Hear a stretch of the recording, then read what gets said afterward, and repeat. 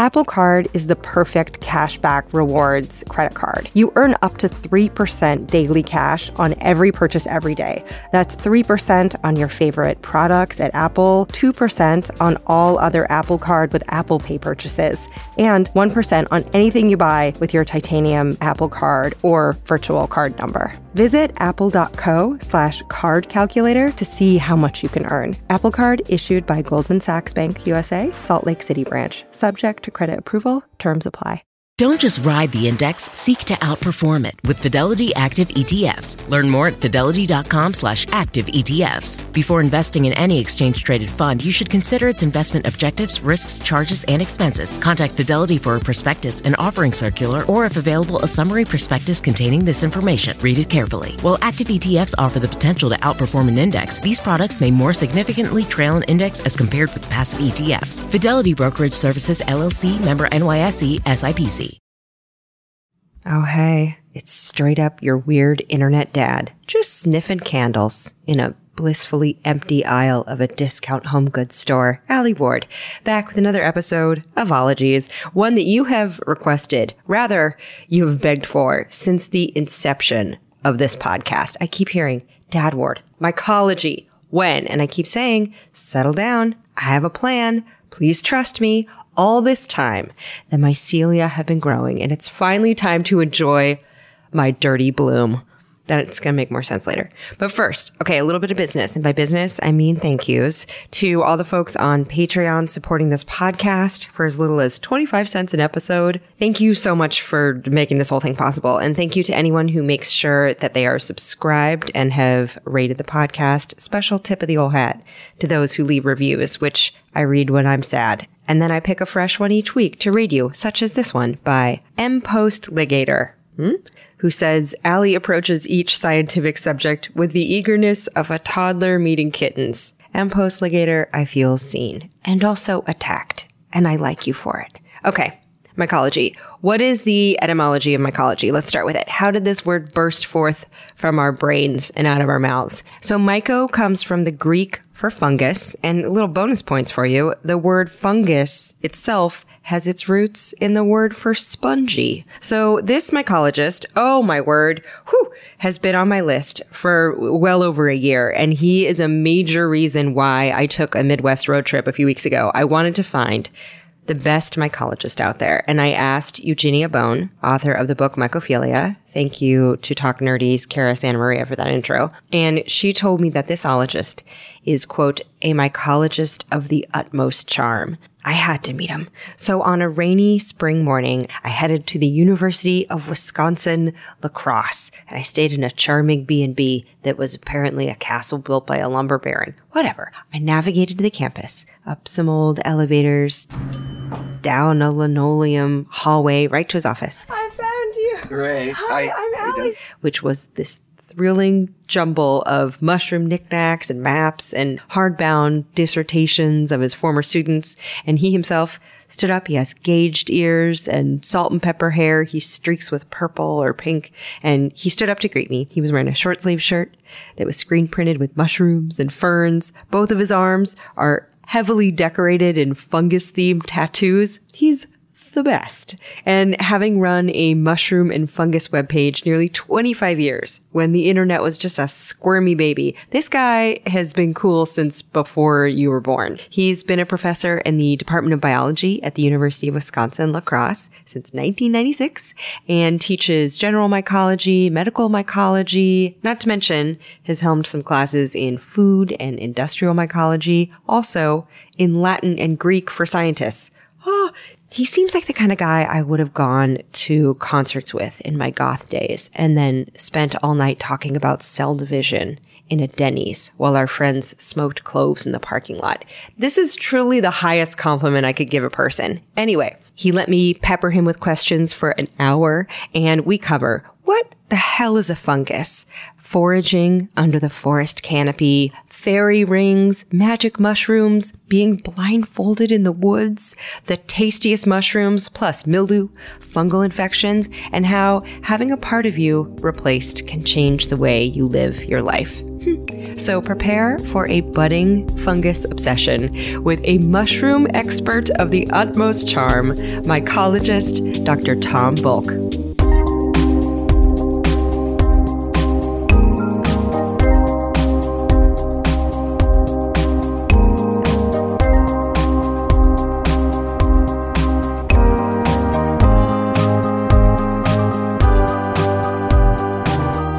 I would love to know, when did you start getting interested in mushrooms? When did they become captivating for you?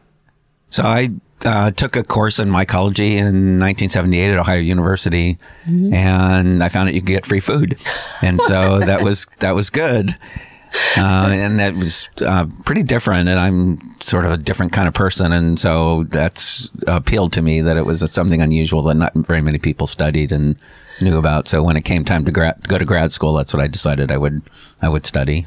Did they give you free mushrooms to eat? You can find them in the woods. They're all free. Is it? But there's always the risk of foraging. You have to get really good in order to get free food out of the woods. Absolutely. Well, there's a few you can learn right away that are pretty easy. But then it gets trickier after that because you could get sick or even die if you eat the wrong thing. So knowledge has to be on your side. Absolutely. That's true for everything, right? So on the topic of knowledge, Dr. Volk got his bachelor's in botany from Ohio University and his PhD in botany with a minor in genetics from the University of Wisconsin, La Crosse, where he teaches now. And he studied, among other things, the life cycle of the coveted and delicious morel mushroom, which are the ones that have like a spongy looking honeycomb texture and sell fresh for upwards of $60 a pound. If you're like, where, pray tell, can I get me some of that? Hang tight. There's going to be some foraging secrets in a bit. But first, let's ask a smart person something pretty stupid. And this is such a basic question, but what is fungus? What is a fungi? Why does it have its own kingdom? It's neither animal nor plant. What's happening? Yeah, so remember in the olden days when you were in school, you probably learned about the two kingdoms, the animals and the plants. And fungi were included with the plants because they didn't move and they had cell walls and all that. But it turns out that fungi are more closely related to animals than plants. So physiologically and genetically, they're much more similar to animals than plants. But they're really different than animals, obviously. So the cell walls of chitin, they share the chitin in common with some animals like the arthropods, insects and such have chitin exoskeletons. And so that chemical's in common. Okay, quick aside. What is chitin, you ask? It is a word that looks like chitlins, but minus one L. Now, fungus, hog guts, all things that seem dicey to eat, but are a delicacy if sourced and prepared right. All right, so chitin, the thing that makes up the cell walls of your favorite mushrooms and is technically a long-chain polymer and a derivative of glucose. But the important aspect is it gives arthropod skeletons and fungi cell walls some rigidity and a little chew if you've ever eaten bugs. So how varied are fungi? There are an estimated 5.1 million species of fungi. Now that's about 13 times as many species as plants, known to science. Okay, but more importantly, how do you pronounce fungi? Because Tom said fungi, and I think I said fungi. Okay, so I asked my good friend, Wikipedia, and they said this is how you pronounce it in the US. Okay, definitively, this way. Fungi. Got it. Okay, oh wait, there's another audio clip. Or you can pronounce it this way. Fungi. Okay. Oh, there's a third way. What? Fungi. Okay. Or? Fungi. Oh my God. Okay. So just say it however your mouth wants to say it.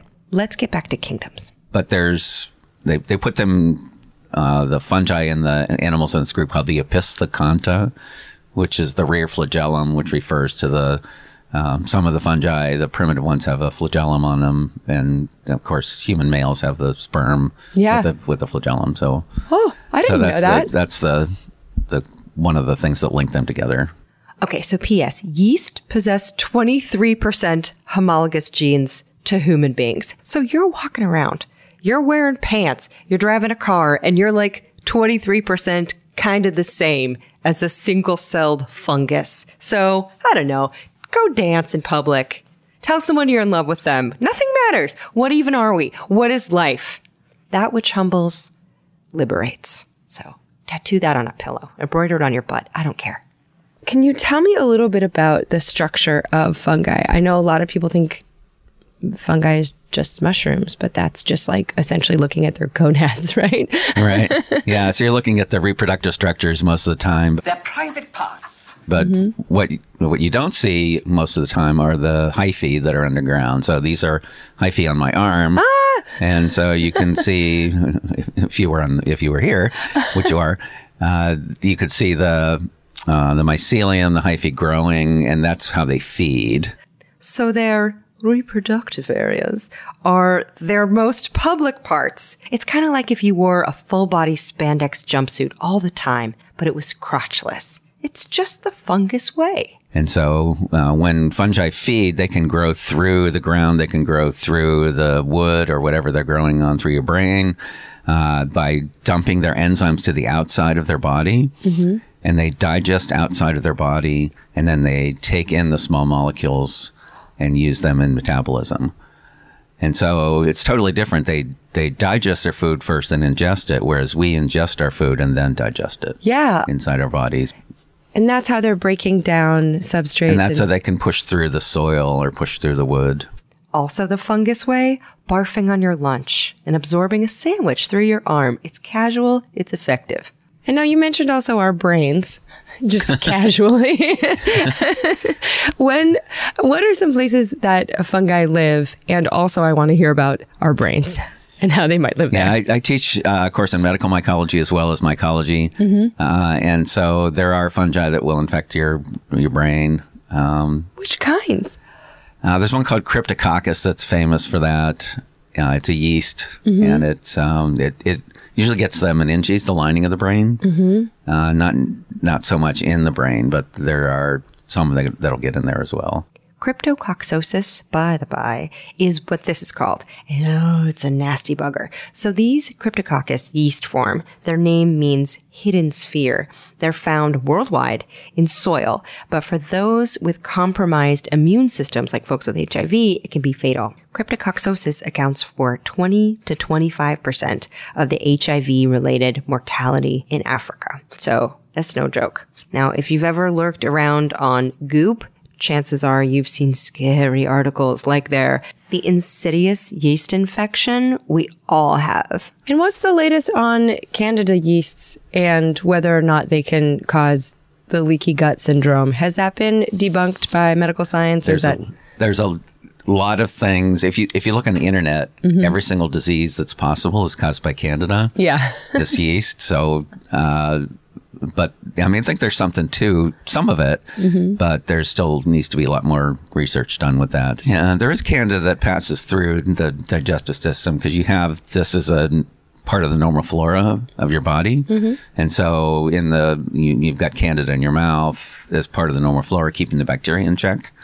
And then you swallow some of that and it goes through the digestive system, and some of it remains intact as it goes through. And okay, so did a little digging on this, and systemic candidiasis can spread to the blood, where it's called candinemia. And the CDC estimates about 25,000 folks in the U.S. a year will have a Candida overgrowth in their blood, but that the total number of Candida overgrowths may be twice as high if other organs are the site of the primary overgrowth and it doesn't just show up in the blood. So yes, it does happen. In the millions per year, that we don't know.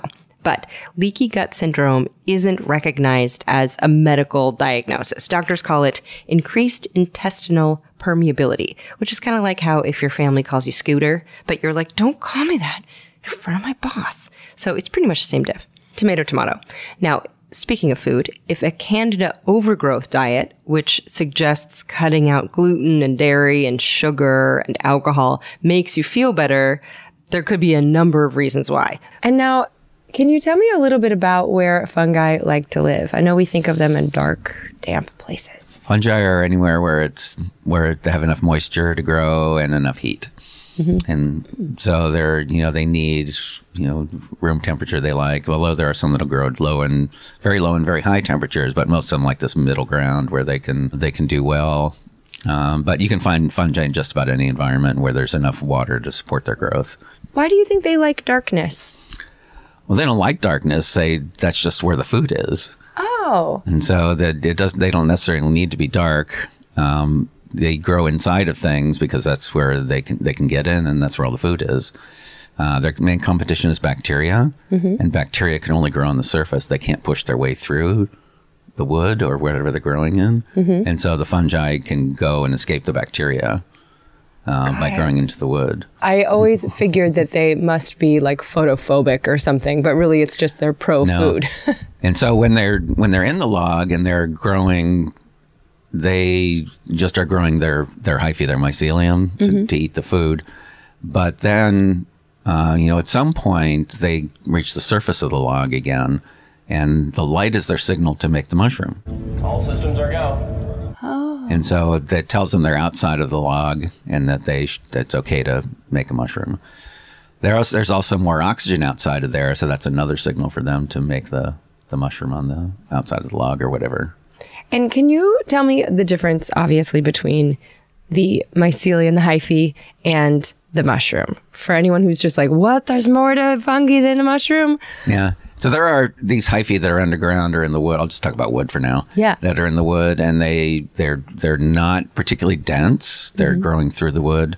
But when they send up the fruiting body, the fruiting body of the mushroom is still composed of hyphae.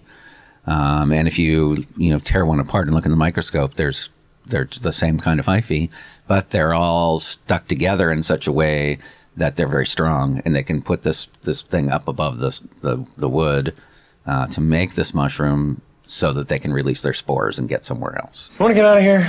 And so the mushroom is made up of hyphae, but they're really dense in that form, rather than more spread out as they are down in the wood. And then where are these spores getting made?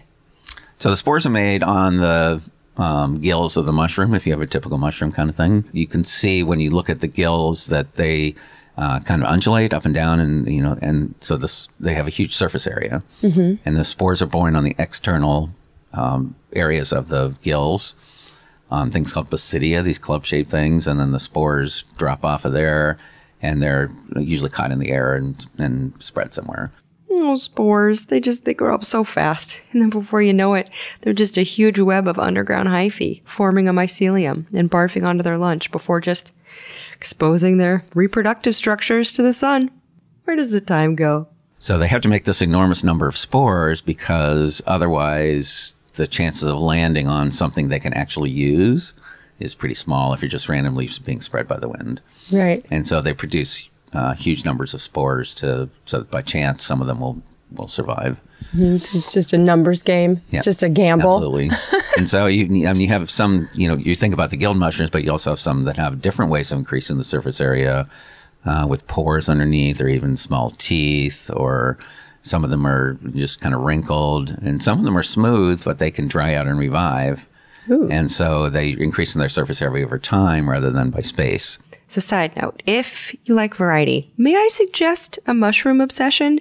There are cup fungi and puff balls and bracket fungi and toadstool shapes and lattice types, glow in the dark ones, and ones that look like they're bleeding, terrifying human blood, and ones named after dicks, on and on and on. Now with 5 million species, there's a whole lot of selection going on. And so there's a lot of different kind of strategies that fungi use. Do you have a favorite mushroom? Favorite for what? Well, I know that's such a stupid question. What is one? When have you been out lurking around? You're looking for mushrooms and you come across one that's like ta-da, like angels singing. If it's food, then I'm talking about chanterelles. Okay. So chanterelles are the I think the most delicious. They're bright orange. Have these folds on the outside, and they smell like apricots. Oh. So they're fruity smelling. They're pretty dense, and they're usually not contaminated with bugs and stuff. That's just extra protein anyway. But And when you go to like a farmer's market and you see the mushroom stand, are you like, nice, but I can get them myself? Or are you excited to see what their variety is? I'm excited to see that people are promoting mushrooms. So I'm happy that the growers are finding a way to exploit the life cycle of mushrooms in order that people can try different things.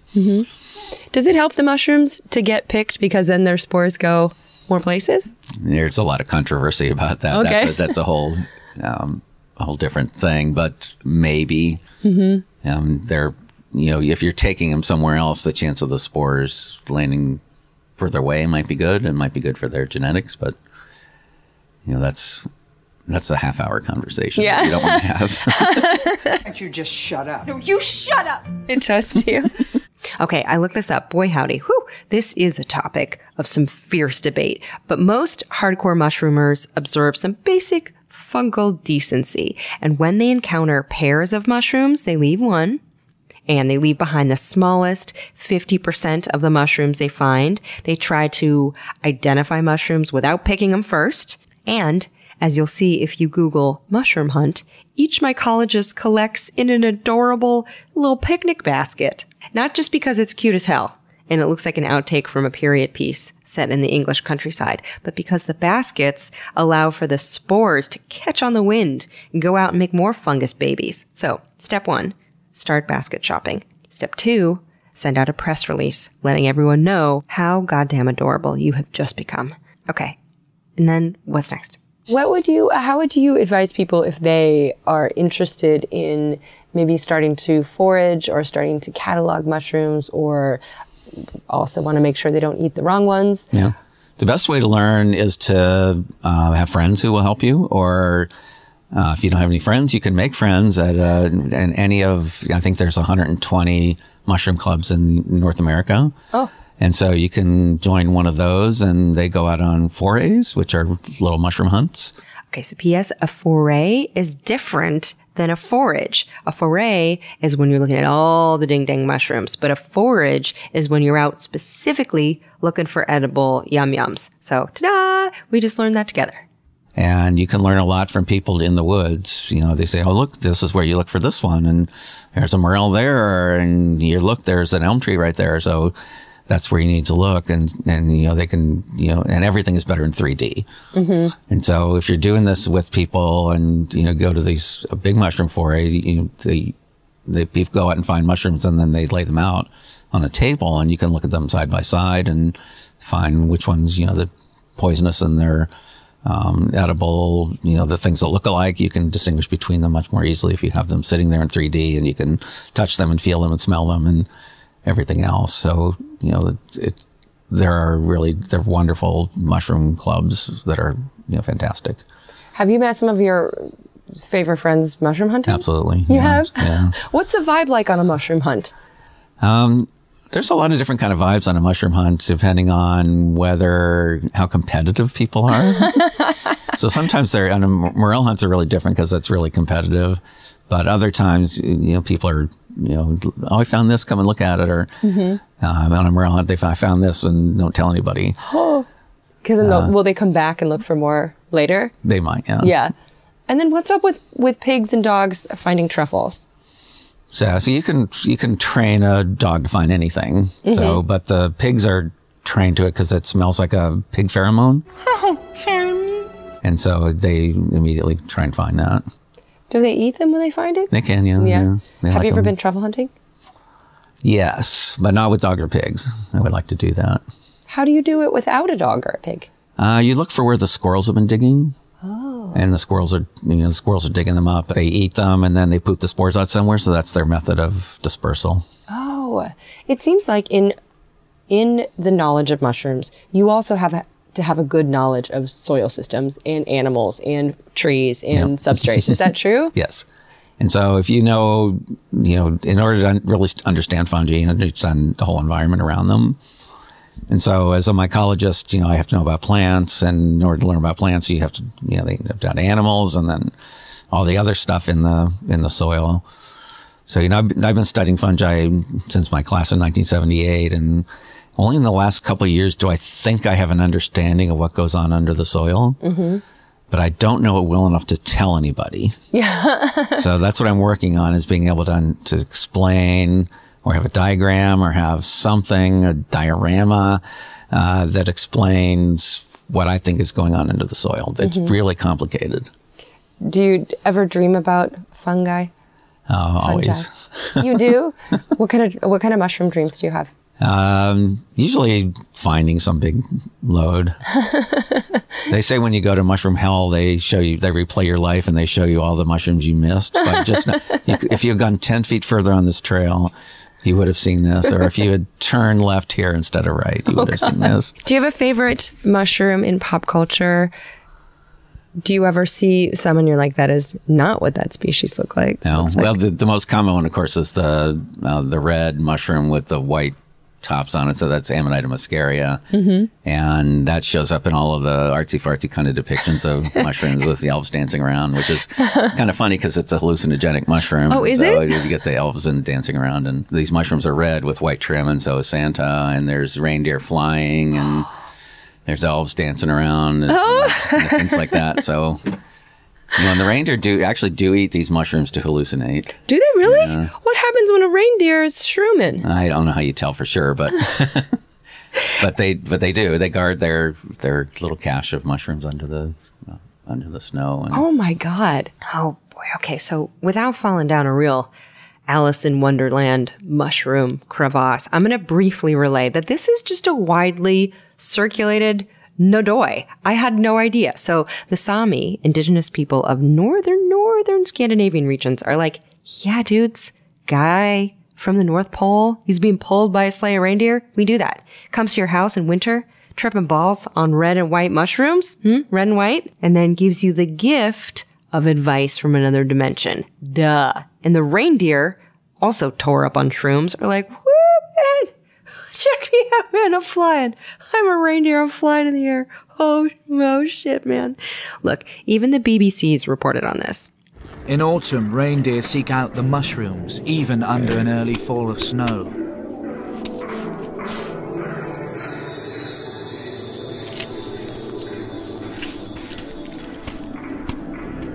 No one knows whether the reindeer are affected, but in the past, Sami shamans took fly agaric in their visionary rituals.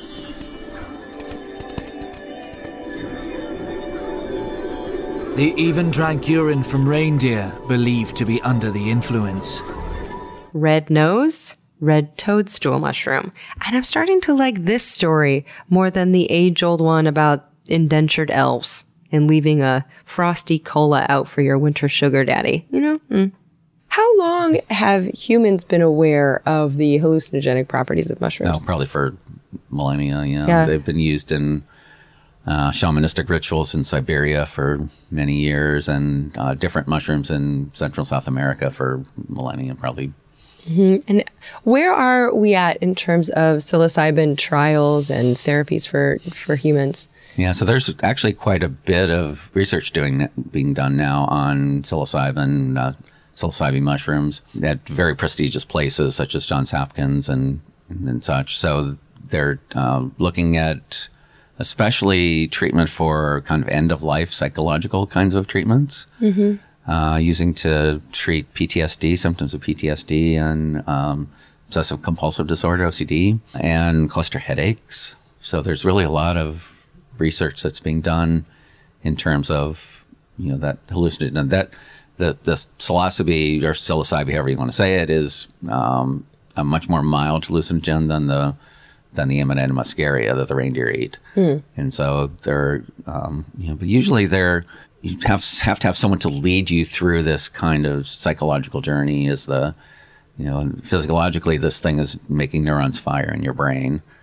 And so that's making connections and reconnections that were lost or you never had. Really? So is that how it might have a lasting impact after the actual experience? It seems to be. There's some evidence that one large dose of psilocybin can have an effect for many years after that. Wow. Okay, so quick aside. This is a whole other puffball of wax. But quickly, there have been trials on psilocybin's effect on anxiety, on depression, on OCD, anorexia, and end-of-life existential depression and anxiety. So what happens very, very simply is that psilocybin converts to psilocin, which has a chemical structure similar to the neurotransmitter serotonin. So it binds to those receptor sites in your noggin. But why do so many mushrooms, over 200 species, make psilocybin? So recently, some evolutionary fungal geneticists at Ohio State University, what's up, Jason Slott, came up with a theory that when sprouting from dung, there are a lot of insects that want to munch a mushroom. So the shrooms evolved to have mind-altering effects, which might reduce the appetites of the bugs that want to eat them. So also, if you listen to last week's Bufology episode, which completely coincidentally included some info on smoking toad poison, the basic premise is for an organism to evolve a defense that essentially communicates, can you not? Thanks. Is it our body maybe detecting something like a poison and reacting to it, or is it? I don't know if it's really a poison. It's an analog to chemicals that we already make. Oh, okay. And so it's doing the same thing as those chemicals, but in a slightly different way and in larger amounts. Mm-hmm. And then I know that it's legal in some places, not legal in others. In the United States, it's not legal anywhere. Yeah. But it's on the ballot in I think Denver will be the first to have it on the ballot. And I heard something about California, and I heard something about somewhere in Iowa is proposed. So, that's surprising. I would think Washington would be that third state, like California. Probably coming, yeah. Okay, so side note, in the 2 weeks since recording this episode, Denver did indeed decriminalize it. Laws are a little sticky. So Vietnam, Samoa, the Netherlands, Jamaica, Brazil, and British Virgin Islands are like, go for it. It's legal here. Austria's like, you can grow it, but I guess not for drugs. I don't know. Everyone just chill out, have some schnitzel, yodel it up. It's cool. Also, in some states, because the spores don't have any psychoactive ingredients, you can own them, but just not to grow them for drug purposes. Just like barfing your way through a substrate of manure. It's all a little dim and murky. It certainly is, like cannabis, it's the same idea. There's, it's not it doesn't belong in Schedule 1. Mm-hmm. And, there are medicinal uses for it that should be explored.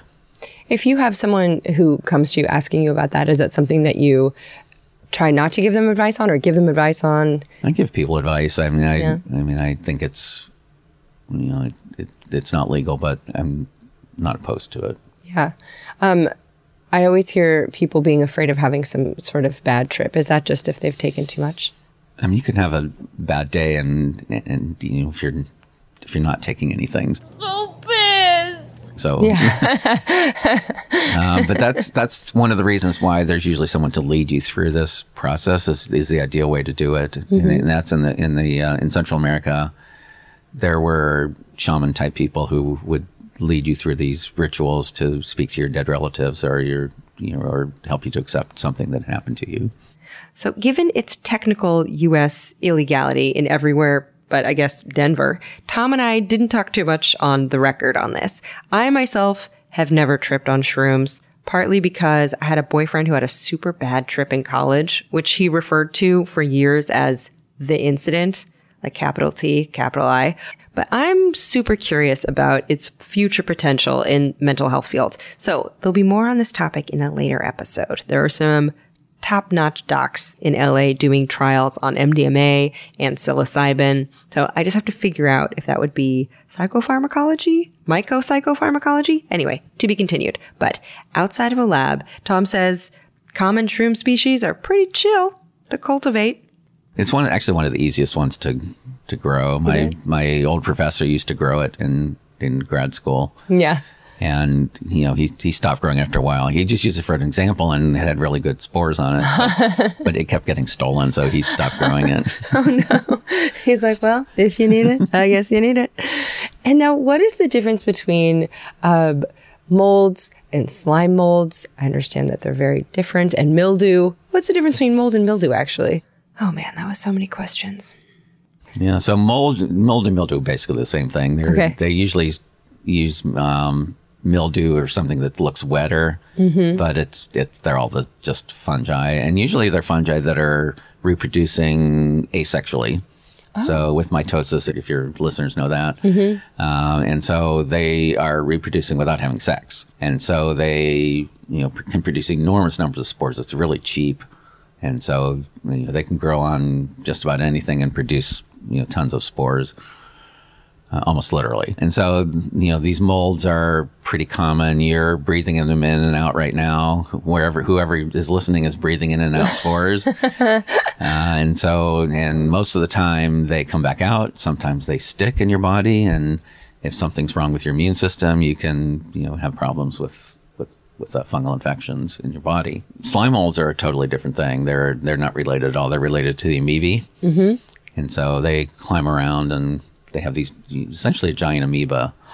Can be a meter or more across and climb around and, engulf their food and eat it in a different way. But they're still fungi? No. They're not at all. No, we threw them out. You did? Was there a ceremony? There was not a ceremony, but there should have been. At what point did you realize, you're not even a mold? Yeah, I mean, we always knew that they were really different. Uh-huh. But, when people started talking about the 5 kingdoms and the slime molds are clearly not fungi. Mm-hmm. And just as an aside, in my organismal biology class, we talk about 25 kingdoms now. 25 kingdoms? Yeah. Really? And at least. How is there a process for getting those validated? Well, that's what molecular biology has done. DNA sequencing has allowed us to be confident about our placements of fungi and other organisms into different groups. Okay, so quick check. And right now, it looks like there are 2 super kingdoms, 7 kingdoms, 11 sub-kingdoms, 8 infra-kingdoms, and 6 superphyla. So please don't quote me on that in case it's changed. And please don't ask me to make up a more detailed mnemonic for the King Philip came over for group sex, because that just sounds messy. It sounds confusing. Also, what is the fungus evolutionary backstory? Yeah, so the fungi and animals shared a common ancestor a very long time ago, probably in the ocean. Mm-hmm. And the fungi went one way and the animals went the other way. And so the fungi probably diversified before the animals did. And can a big web of mycelium, can it talk to each other? What is happening communication-wise? Yeah, so there have been reports now, and we always suspected that the fungi underground are in communication with one another, and not quite in the same way that we do it, but they have chemicals that transfer back and forth between them. And so many of these fungi are forming an association with the roots of trees and other plants in the soil. And so these trees are giving their sugars to the fungus, while the fungus is picking up more water and minerals for the tree to use. And so there's evidence now that these mycorrhizae, as they're called, are shared between different plants, usually of the same species, but not necessarily. And there are signals going back and forth between them, these chemical signals, and food being traced. So, and especially with a large forest where you have this mother tree that's very big and maybe shading all of her offspring, she's actually feeding some of them through her mycorrhizae. And so when the mother tree eventually dies, the offspring are there to take her place. Imagine a baby growing out of your corpse foot, and then just try to be casual about that. You can't. Fungus will out-freak you every time. And then how do they figure out which is the same organism? So that's a different story. So, with animals, it's very clear what an organism is, because it's something that gets up and goes somewhere else. Mm-hmm. With fungi, what is an organism? Most of it is underground. We can't see it. And so it turns out that some of these underground fungi are very large. So you might have heard of the humongous fungus. No. The humongous fungus? Goodness. It's been 20 years now since I don't remember exactly when, but a 37-acre honey mushroom was found underground in the Upper Peninsula of Michigan. Oh my God. And then everybody else started looking for big ones, and there's a 1,500-acre one in Washington and a 2,500-acre one in Oregon. Oh my God. And so they're quite large organisms. I can't even, how much weight do you think that is? There's that been published. I don't remember the exact numbers, but it's thousands of tons. Oh my Lord. Are these big humongous fungus, are those the same species, or are these totally different species of fungi? All of the 3 that I just talked about are all the same genus. They're different species of the same fungus. That, when all that happened, there was an argument about what is an organism, and people started talking about aspen groves. So aspen groves, the trees are just clones of one another. You start with one tree and it suckers from the roots, and you get another tree coming up from the roots next to it. And so you can get these, 10,000 stems that are above ground, but they all share the same exact root system. I had no idea. And so there's something called the Pando Grove that's supposed to be the world's largest organism. Oh my God. I had no idea about aspen trees. That's wild. I had no clue. You can pick out which of this have the same clones. They change color in the fall at the same time. They all leaf out at the same time because they're all the same individual. Oh, that's bananas. And what do you think that... Bananas are clonal too. Oh, yeah, that's right. The Cavendish, right? Bananas are going to change in the next 10 years because they're all susceptible to this fungus that's been introduced. So we'll see what happens. And they're all clones, so they're all susceptible to the same fungus. And how do you feel when you hear about a fungus, say, threatening a population, like the white nose fungus or these banana fungi? Are you like, go fungus, go? Or are you like, why are you doing that, fungus? There's so many other things to eat. Yeah, it's hard to root for the fungus when you're talking about food to feed a lot of people, but it's interesting. And you mentioned the bat white nose syndrome, so that's certainly something to worry about. That fungus grows optimally at 4 degrees centigrade, which is, around 40 Fahrenheit. And so, that's the reason it's growing on the hibernating bats and making them wake up early, and then there's no food and then they die. And so are we seeing different kind of fungus blights as climate changes or as population gets more dense? Or is that just part of the cycle? You're going to have a blight when you have a blight. Yeah, there's predictions that climate change will cause more infections because things will be able to things are now limited by a low temperature that they can't survive at, and if that low temperature is different, they may be able to survive the winter at these other temperatures. Tom says that most of the fungal blights are invasive species, so they were in control in their home country because exposed organisms likely had evolved some defense or resistance. But they kind of pop up when you're unprepared. They're like in-laws coming over, or Ashton Kutcher popping out from behind a ficus on Punk'd. So that's why you have the broccoli police at the border, so we don't bring in these pathogens. The broccoli police. Yeah. I've never heard them call that. And is it hard to kill a fungus, and why? It is hard to kill fungi because they're so big and they're so diverse in what they do. In terms of a fungal infection with humans, it's hard to kill the fungi because we're so closely related. Oh. And so there's very few targets to kill the fungus without killing us. Oh my God.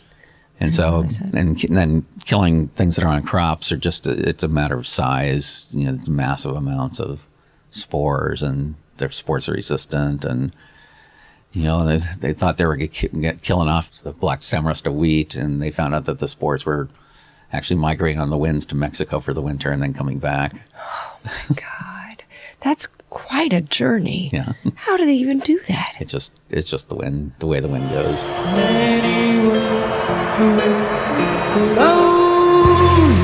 Tom noted that grad students in his lab can work on whatever they like, so long as it's fungal and it's something he's interested in. And he's had students work on medical mycology, on finding new species, ecology. I had one student who did hardcore nuclear physics on fungi, so I've learned a lot from my students.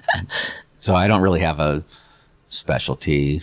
I worked on wood decay fungi for a long time. So I know a lot of different things about a lot of stuff, I guess.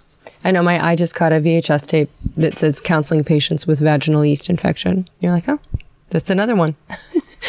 among all the theses and things that picked out in there. Yeah, I just happened to see it and I was like, oh, well, I'm sure there's at least half of our listeners have been familiar with that. Well, they say that 3 out of every 4 women will get a yeast infection sometime during her life. So that's a very high number. And I'm no doctor, but I estimate that 1 out of every 4 persons with a vagina has lied about never having a yeast infection. But okay. There's a lot of research and money, doctor bills and everything else based on all that. And, it's It's hard. Yeah. I mean, it is crazy to think that they're so close to us that it's hard to kill them. Yes. I never even thought about that. Systemic antifungals can do quite a number on your liver. And, Right. Yeah. And so then It's because they're targeting this substance called ergosterol in the membranes, which replaces cholesterol. Oh. And so ergosterol and cholesterol are very close. So you have to target the ergosterol in the fungi without affecting the cholesterol in the humans. There are a lot of folk remedies that probably work, but I think it's pretty variable. I guess is it these chitinous membranes though they're pretty tough. They're the same thing that arthropods use, right? For as an exoskeleton. So the cell wall. Yeah. Yeah. So is that their main source of protection then? So that is the physical protection, yes. But most fungi also produce chemicals to deter their competitors. And so some of these are useful to us, like penicillin. So that's trying to kill off the bacteria in the surrounding environment. And so as someone who has all of this backdoor knowledge about fungi, has it made you live your life any differently? So yes. And the reason is that 13 years ago, I had a heart transplant. I know. And actually my heart is in that recycled thing right there. Is it really? If you wanted to look at it, you could. Of course I do. Can I look at it now or should I look at it later? Oh my gosh, it's in here. I knew your heart was in here. Oh my goodness. So it's in a Tupperware? My friends made a heart cozy for it. Oh my gosh, I'm going to pick it up. Yeah, please. I mean, I've read about it and I've seen pictures. Oh, how beautiful. So that's all made with wool that's dyed with mushrooms. Oh my gosh. And then felted. So right now I was holding something about the size of a Kleenex cozy. It's this woolly box. It's kind of like a golden yellow with these felted mushrooms and mycelia crafted, almost woven into the surface. And inside of it is a clear Tupperware. And inside the Tupperware is a Ziploc bag. Inside the Ziploc bag is another Ziploc bag. And inside of that is Tom Volk's heart. Kind of blanched looking, drained of blood, and dissected into thick slices. It's bathed in about a cup of liquid preservative. The woolen box keeps it all contained. So my dear friends in Seattle made that for me. Oh, May 22nd, 2006. That's the date of my transplant. Yeah, so it's going to be 13 years pretty soon here. Oh my gosh, now that's in a Tupperware. It's been dissected, so you can take it out and hold it if you like. Oh my gosh. Oh, it's your heart. Wow. Yeah, you're holding my heart in your hands. Oh my goodness. Sometimes I wear it on my sleeve. Oh my gosh. This must be so surreal for you. Yeah. I'm kind of used to it now after all these years, but yeah. Wow. What was it like the first time you saw this on the outside of your body? Yeah, so I was in the doctor's office and I asked to see it, and so they brought it to me, and I cried, of course, because it's just really weird. Yes. Did you have to petition to keep it? I asked them for it at that, after about 3 months, and they said they were still studying it, and then about a year later I asked for it, and they said I could have it. Wow. I knew I had this, I'm a biology professor, so I would find use for it. Tom, of course, has to be really careful because his immune system is compromised. And he went through so much before the transplant. He had Hodgkin's disease, cancer of the lymph nodes, and the radiation from that therapy damaged his heart. And then he got flesh-eating bacteria in his foot, and his pacemaker was shocking him every 90 seconds at some point. He says he was the most interesting case at the Mayo Clinic's ICU, which is not a good thing. But after the transplant, except for the gash in his chest, he says he felt immediately better. Oh my gosh.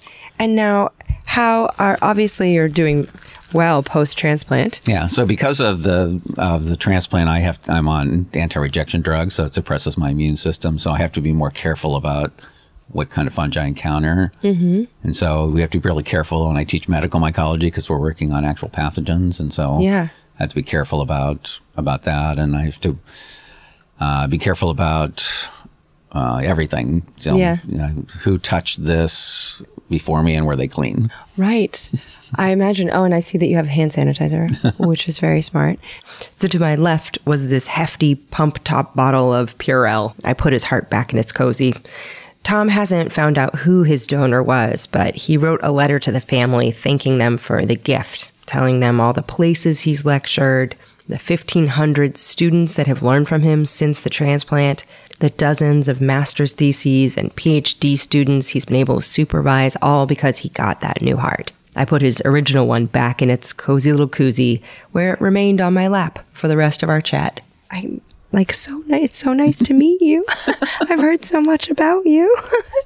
And when you are looking at medical mycology, what are some of the things that you're looking at the most? The therapeutics or the antifungals?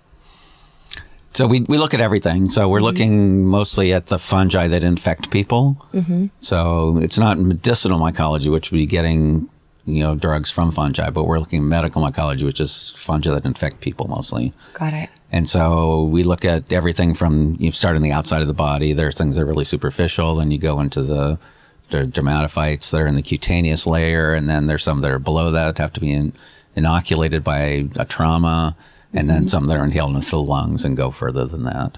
This was going to be an aside describing some of the nar fungal infections you can get, from like inner ear sludge to jock probs to some toenail goblins to the fungal lung ball that is valley fever. My friend Tegan had part of her lung removed because of it. But things started getting a little too real when the words ice cream scoop appeared in a paragraph about excising infected flesh. I was like, okay, I'm good. We're good here. I did get a rash on my face when I was living in a house with black mold. But do you have people who ask about black mold in the walls or under the carpet? Yeah. Is that a problem? So there are a lot of studies trying to figure out this. The fungus you're talking about is the black mold Stachybotrys. And so the Stachybotrys is, found kind of rarely. Usually if it's a black mold, it's Cladosporium or something else. But there are people trying to prove that Stachybotrys causes these things, and there's been a distinct lack of proof of it so far. There are known mycotoxins on the spores that could be inhaled, and if you inhale them in large amounts, hypothetically, there could be something that happens. So, it was an interesting time. So I had to spend a couple months in Rochester, Minnesota, where the Mayo Clinic is, and and get used to that.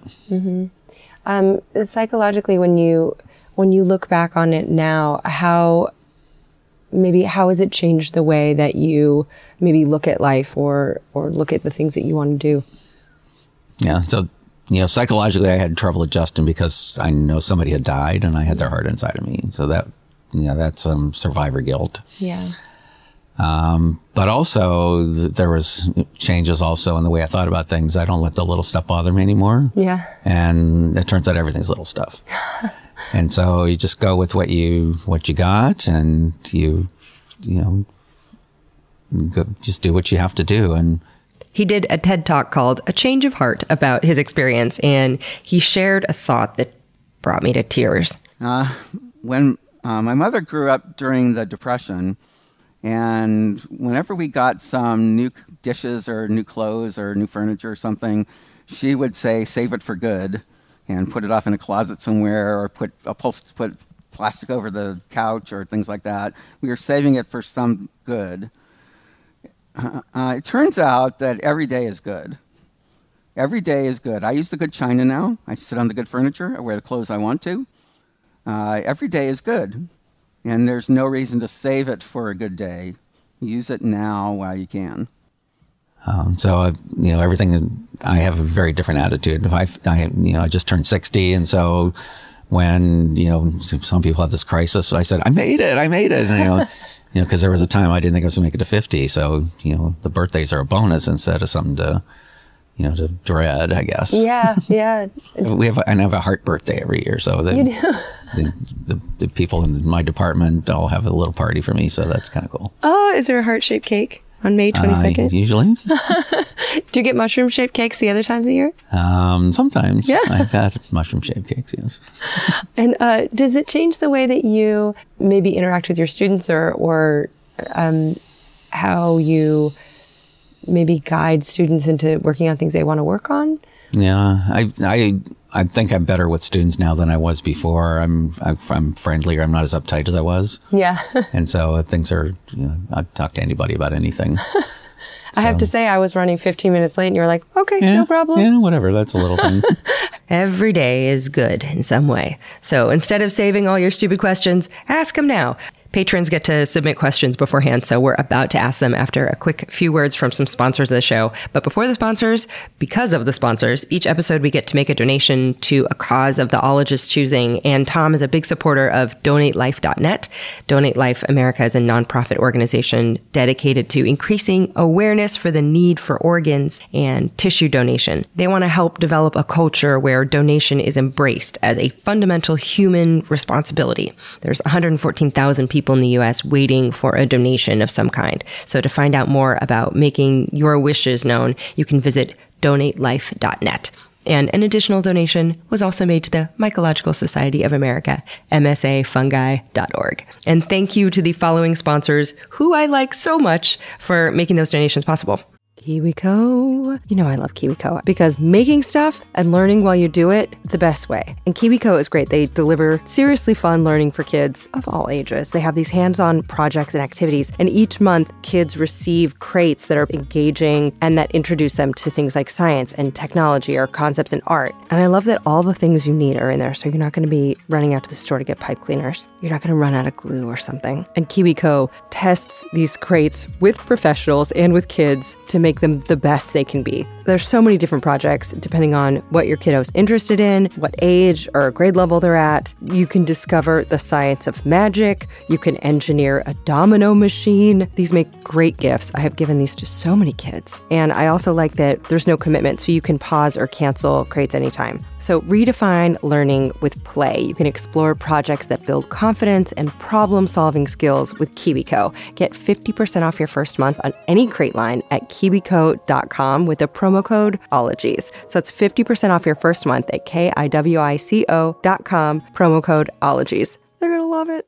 Did you know that Fast Growing Trees is the biggest online nursery in the U.S. with more than 10,000 different kinds of plants and over 2 million happy customers in the U.S.? You can grow lemon, avocado, olive, or fig trees inside your home on top of the wide variety of houseplants available. Fast Growing Trees makes it easy to order online, and your plants are shipped directly to your door in 1 to 2 days. And along with their 30-day Alive and Thrive guarantee, they offer free plant consultation forever. Available 24/7, you can talk to a plant expert about your soil type, your landscape design, and they curate thousands of plants. They got climates, they got locations. I am stoked about this because I've wanted a fig tree for so long, and I'm like, I don't know where to get the fig tree. I'm not quite sure where to plant it in the yard. And I went to the Fast Growing Trees website and I was like, boom, I'm in zone 10. This fig tree would work well for me. Done. And right now, they have some of the best deals online, like up to half off on select plants. And listeners to our show get an additional 15% off their first purchase when using the code OLOGIES at checkout. That's an additional 15% off at fastgrowingtrees.com using the code OLOGIES at checkout. Fastgrowingtrees.com, code OLOGIES. Offer is valid for a limited time. Terms and conditions may apply.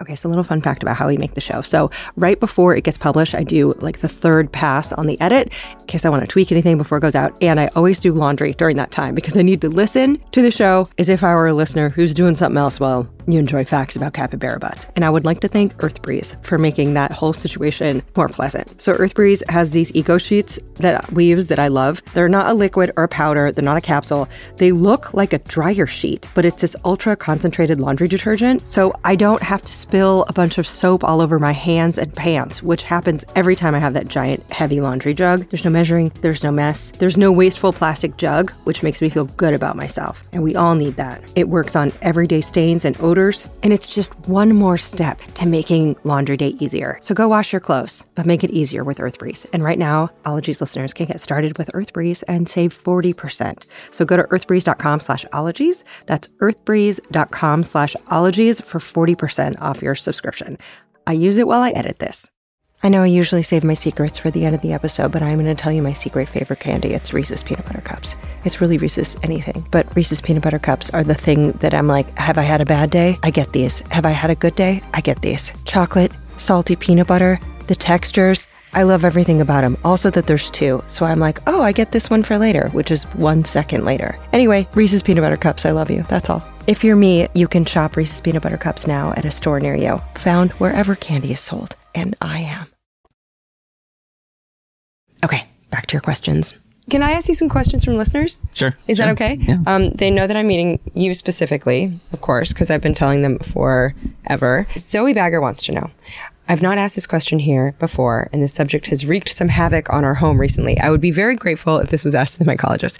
Why do psilocybin mushrooms react to black light? Do psilocybin mushrooms react to black light? There are actually a lot of fungi that react to black light. And so you see my little poster up there's a black light poster, which is a homage to that. Mm-hmm. But there are people who bring black lights to mushroom forays, and you find all the mushrooms laid out, and you turn the lights out, and you find out which ones glow which color. So that's a consequence of having different kinds of pigments that happen to glow under UV light. Oh. And so they're just different. It's just, so far as we know, it's just happenstance that happens. But there may not be any value to it, to the fungus, to do that, but it just happens. There are some fungi that glow in the dark without any UV light. Which ones? So there's one called the jack-o'-lantern mushroom. Oh. That's actually bright orange and glows in the dark. Okay, quick aside. I looked these up and they're bananas. They're this beautiful, soft, goldenrod color. They look a little bit like chanterelles. However, they're poisonous. Please don't eat them. But at night, they glow this acid alien green. So orange and glowing at night, hence jack-o'-lantern. Spooky, cute. I approve of this branding. Also, I'm going to take a moment to read off some other glorious names of mushrooms because frankly, you deserve to hear them. Okay, ready for this?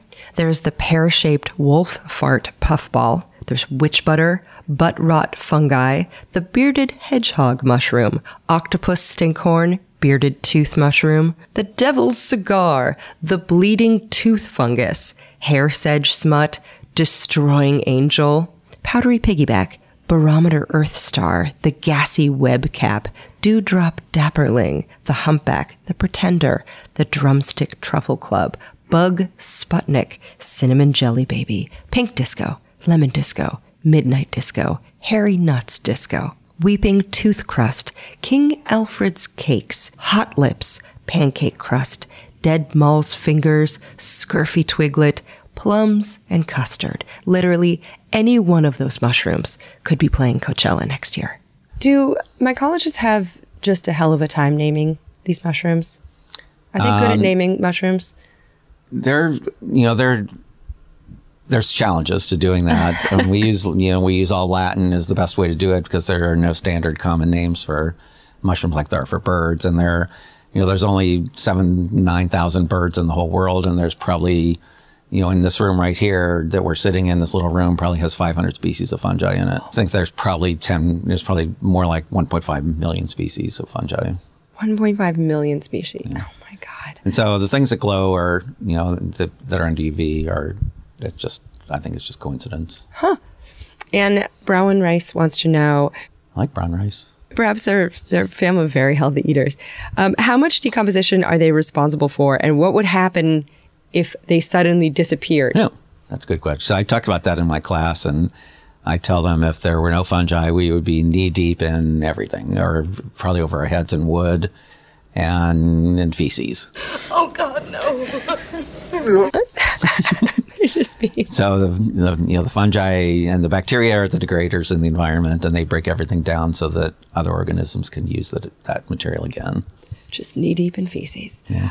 So a ton of people asked about psilocybin, which again, I'm not a doctor and I can offer no advice on if anyone should seek it out. I'm just relaying questions here. So Stephen Hoffman, Michael Novak, Lacey Gilbert, Zoe Jane, Diana Zhu were all like, what is up with them? And Jerry Davis specifically asked, which native ones are the most magic and easiest to find? Asking for a friend, winky face emoji. Asking for a friend. It depends on what part of the country you're in. So, in the South, there's different ones than there are in the Northwest.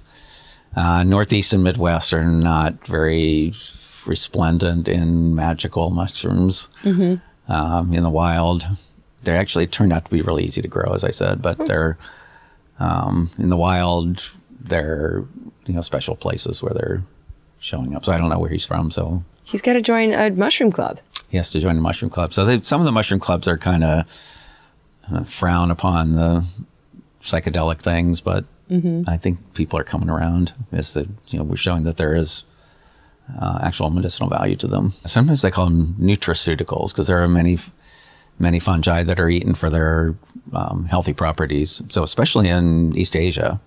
So they've been using nutraceuticals. They've been using mushrooms as medicine for thousands of years, probably. You know, and unlike Western medicine, where we want to take a pill and everything's suddenly better, they eat these mushrooms over a long period of time, and that leads to a healthy condition. And is this like cordyceps, reishi? Cordyceps, reishi, all those kind of things. Okay. Shiitake.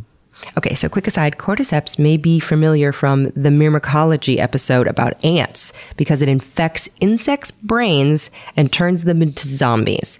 Ever played the video game The Last of Us? Yeah, that's real life for some insects. Real life. Now, shiitake mushrooms are being studied for the possibility of tumor growth inhibition as well. Now, side note, if you eat raw shiitake, you might get something called shiitake dermatitis, which looks like raised whiplash marks or claw scratches on your skin. I urge you to Google image search it because I am positive in times of yore, village doctor healers were like, yes, I know science, and you've been attacked by a poltergeist. Put a leech on it. Your bill comes out to one goat. Bye-bye now. Also, this next question was asked additionally by Emily Hoban and Heather Densmore. Jared Franson wants to know, where can I find me some morels? The usual answer is out in the woods under some trees. There you go. And if you have a good friend, they might take you to your spot. They might blindfold you as they take you there. But, does that happen? Yeah. Oh my God. This is so petty, and I love it. Another way to do it is to steal the GPS coordinates after someone posts their pictures online. Nice. And then you know exactly where to find it. They know where it is, yeah. Mm-hmm. Is it true that they sprout up more after forest fires? There are certain species of morels that come up after forest fires in the West, yes. Mm-hmm. Uh-huh. So maybe... So you would look for, the fires there. Mm-hmm. And, in other places you look at dead elm trees, and in the South you might look under tulip poplars or ash. Okay. So in different parts of the country, there's different species that have different ecological habitats. So you got to get in also with a tree person. Know your trees. You have to know your trees, absolutely. Know those trees. Dion Dabolo wants to know, what are your thoughts on Star Trek Discovery's mycelial network? Have you any? I haven't seen it, so I don't really know. Okay. I don't know the answer, but that's based on the, these trees talking to one another and their, avatar. Mm-hmm. That's not a bad way to think about these underground things, is looking at that movie. Josh Fry wants to know, what's the best resource for someone who wants to start mushrooming at home, growing and harvesting, not tripping, although I'm sure that maybe some could apply. So if someone wanted to start growing their own mushrooms, any advice? There's plenty of places online that'll, kind of guide you to that. There's Facebook pages and chat rooms and all sorts of things to help you to grow. You can buy some books that'll help you too. So very often these mushroom clubs have cultivation classes. And so you can join one of those, and very often someone, make your own bags and grow your own oyster mushrooms is a pretty common thing to do it for, right? Dylan Ring wants to know, do mushrooms have seasons the same way that plants do? Yes. Oh. And so they, they're not as obvious because they're just showing their fruiting bodies during certain seasons. Mm-hmm. So you look for morels in the spring. You look for, in my area, you look for chanterelles in the summer and look for boletes in the summer.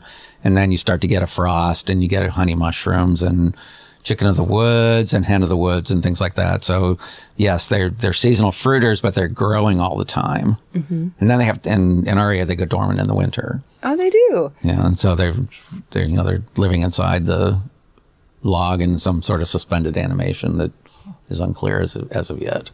Are they typically under the frost line when they're in underground?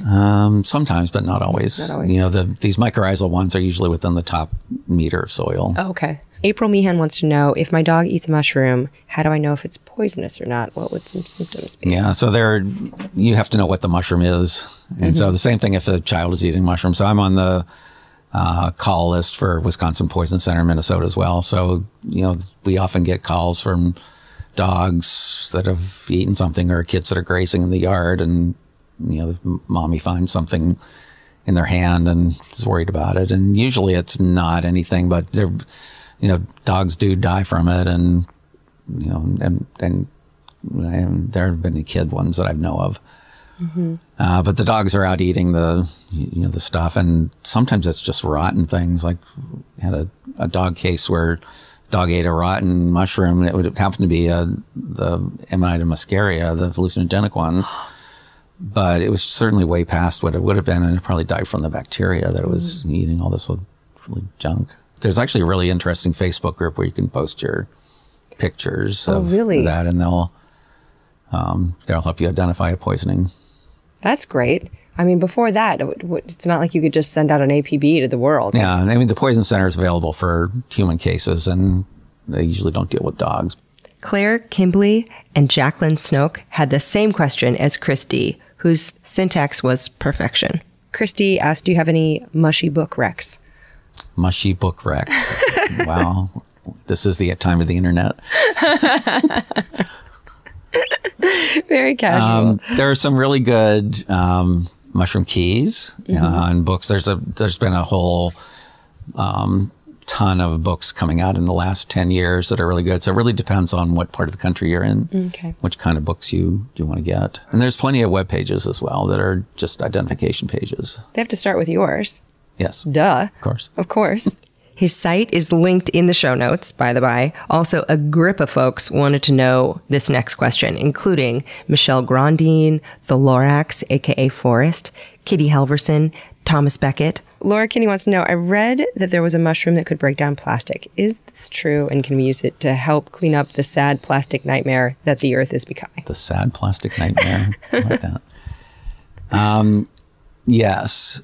But it needs a lot of development. So there are, actually in 2006, we published a paper about breaking down phenolic resin plastics. So bowling balls and brake linings and things like that. And we showed that they could break down, but they break down into something toxic. And so recently there have been several of these papers since that have working on different kinds of plastics and different kind of fungi. So I haven't critically evaluated what's going on with those, whether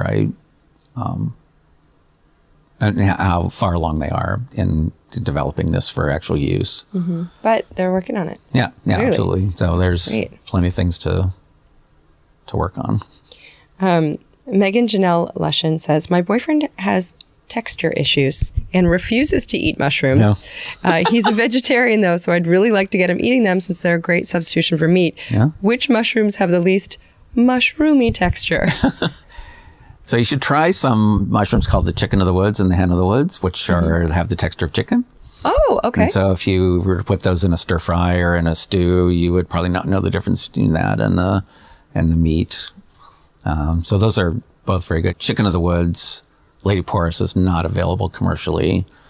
No one's quite figured out how to grow it successfully. But the hen of the woods, Grifola maitake, all the same for the same thing, are available commercially, and they're pretty good.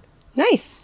So yes, hen of the woods and chicken of the woods, totally different mushrooms. And I feel for them because they probably get each other's mail all the time. Hen of the woods are literally like, what? Are mushrooms a pretty good substitute for meat in general? They are. They're pretty high in protein. They have a very good component of amino acids, better than beans. Oh. They have a lot of B vitamins in them, and considering where they grow, they have lots of minerals, of course. So. Right. Do you think that they hurt when we pick them? Yeah, I guess we're really just kind of picking their jennies. I mean, we're really just getting their fruiting bodies, right? Jennies, yeah.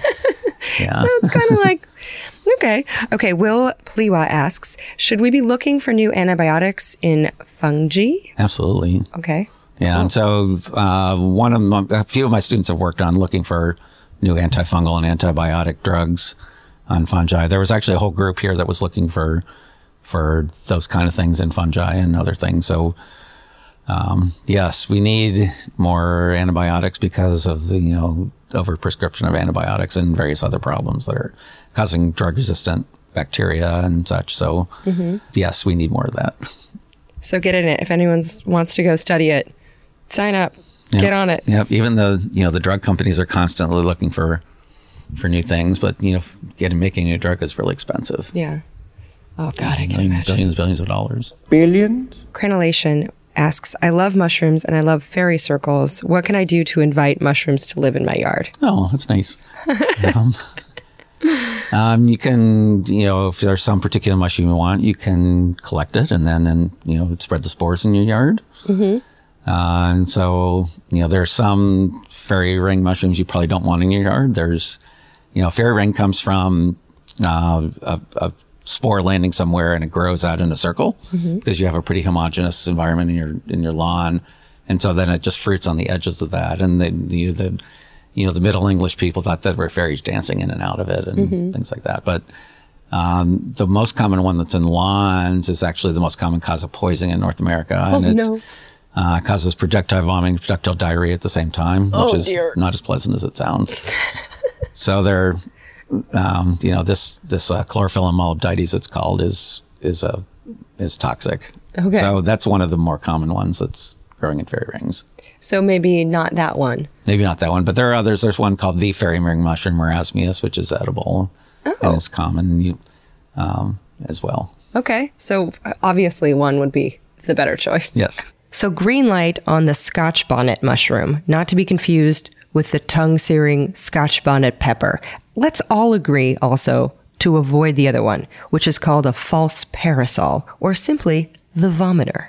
Okay, one more question. Bob Ogden wants to know, I'm allergic to mushrooms. I don't know anyone else who is. How common is this? There's a lot of people who are allergic to mushrooms. So some people develop an allergy because they ate too much.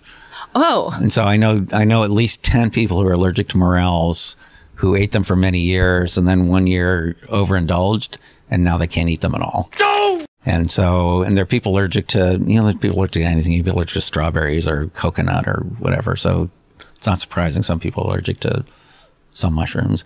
There are some mushrooms that people are allergic to touch.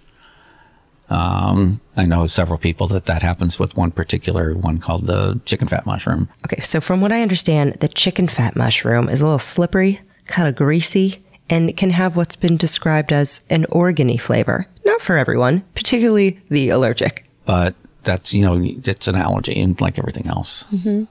And last two questions I always ask. What is one thing that is very annoying about mushrooms or your job in general? Annoying. I love my job. Anything that sucks. Some of them are difficult to work with. Mm-hmm. They don't cooperate and do what we want. Mm-hmm. But other than that, mushrooms have been pretty good to me. Anything as a mycology professor that's annoying?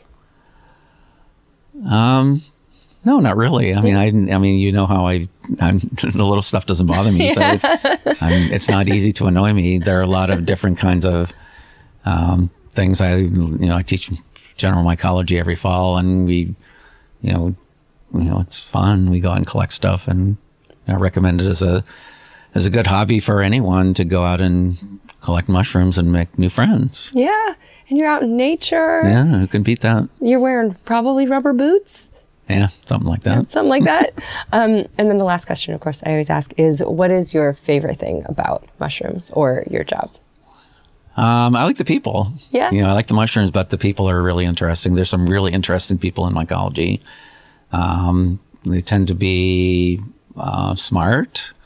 They're interested in science. We go to these amateur mushroomers. There's, they're from all walks of life, and they're interested in fungi for all kinds of reasons. So, I think that's one of the most interesting things about it. Well, I hope there'll be a bloom of new budding mycologists. Budding, I get it. How many times are you introduced as a fun guy? Almost never. What?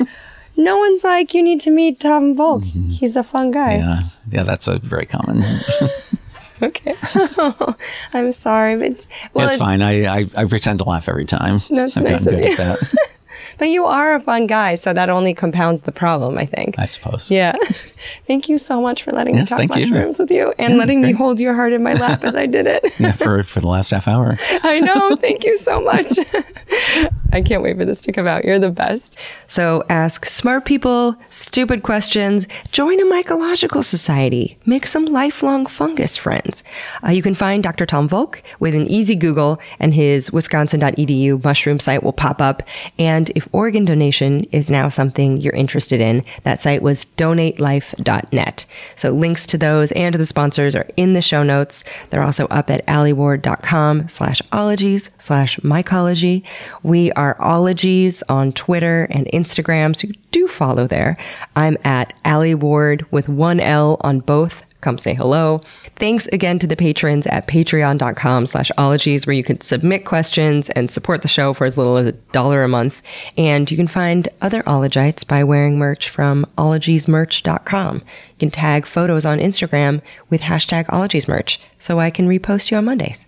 Thank you, Bonnie Dutch and Shannon Feltis, for managing that site. Thank you, Aaron Talbert and Hannah Lippo, for being the moderators on the wonderful Ologies podcast Facebook group.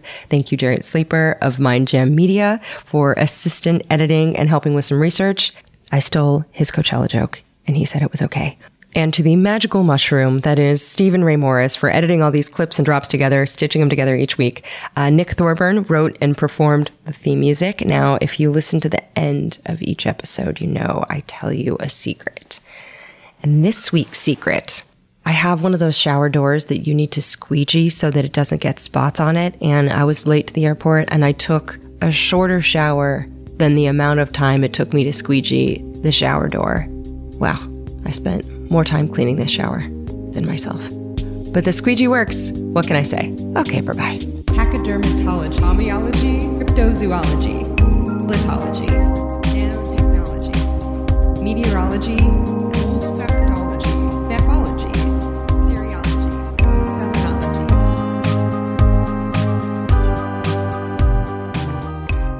That was just a detour. A shortcut. A shortcut to what? Mushrooms! Mushrooms!